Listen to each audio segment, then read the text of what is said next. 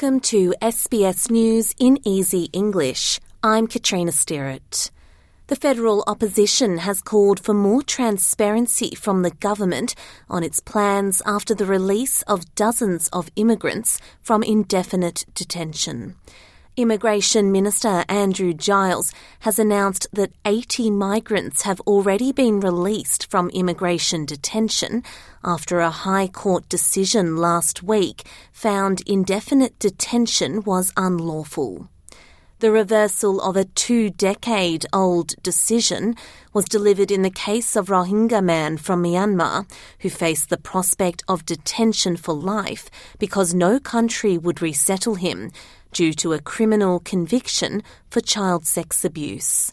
Attorney General Mark Dreyfus has said the government will act consistently with the court's orders, but is also considering its response to the decision, including possible legislation amid concerns about community safety. The opposition's immigration spokesman Dan Tehan has told Channel 7's Sunrise the government should have already legislated to prevent the release of migrants who may pose a risk to the community. They knew this High Court decision was coming.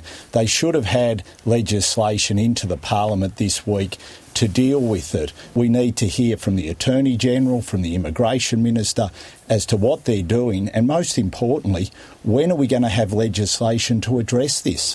Organisers of a pro-Palestine rally have encouraged Victorian students to stage a lunchtime walkout from school next week.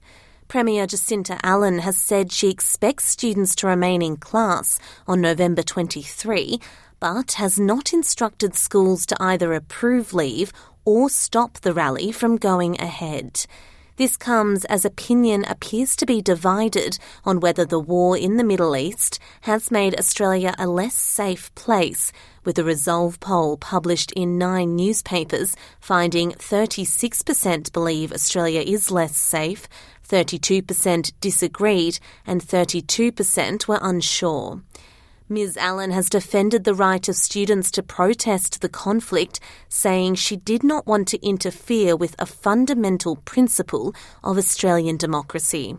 Victorian Education Minister Ben Carroll says schools can decide whether or not they punish any students who choose to join the action. The expectation is that it is a normal school day, so attendance requirements are required.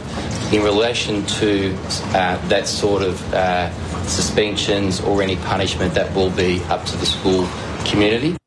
New housing figures show Australia's rental market has worsened, with unaffordable housing spreading to regional locations and rental price hikes exceeding wage growth.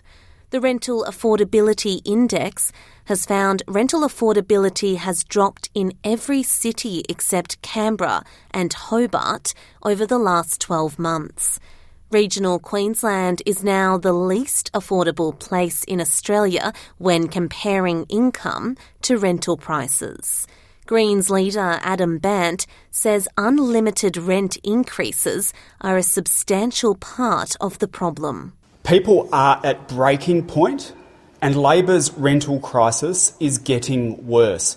People can no longer afford to live near where they work, where they study, or where their families are, and Labor is backing unlimited rent increases, which is pushing people to the brink. New research has found that young Australians overwhelmingly want the right to a healthy environment enshrined in law to keep pace with standards being set overseas. The study from the Australian Conservation Foundation has found 9 out of 10 people aged 13 to 24 want Australia to follow the more than 160 countries worldwide which have legislated the right. Independent Senator David Pocock has a bill before the federal parliament that would require decision makers to consider the health of children when making significant decisions and to factor them into coal and gas policy. The senator says legislating an environmental duty of care to children's health is inevitable. This will happen.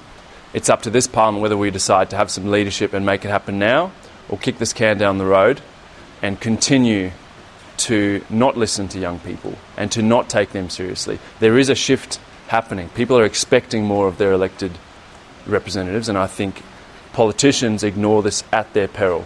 That was SBS News in Easy English. I'm Katrina Sterrett.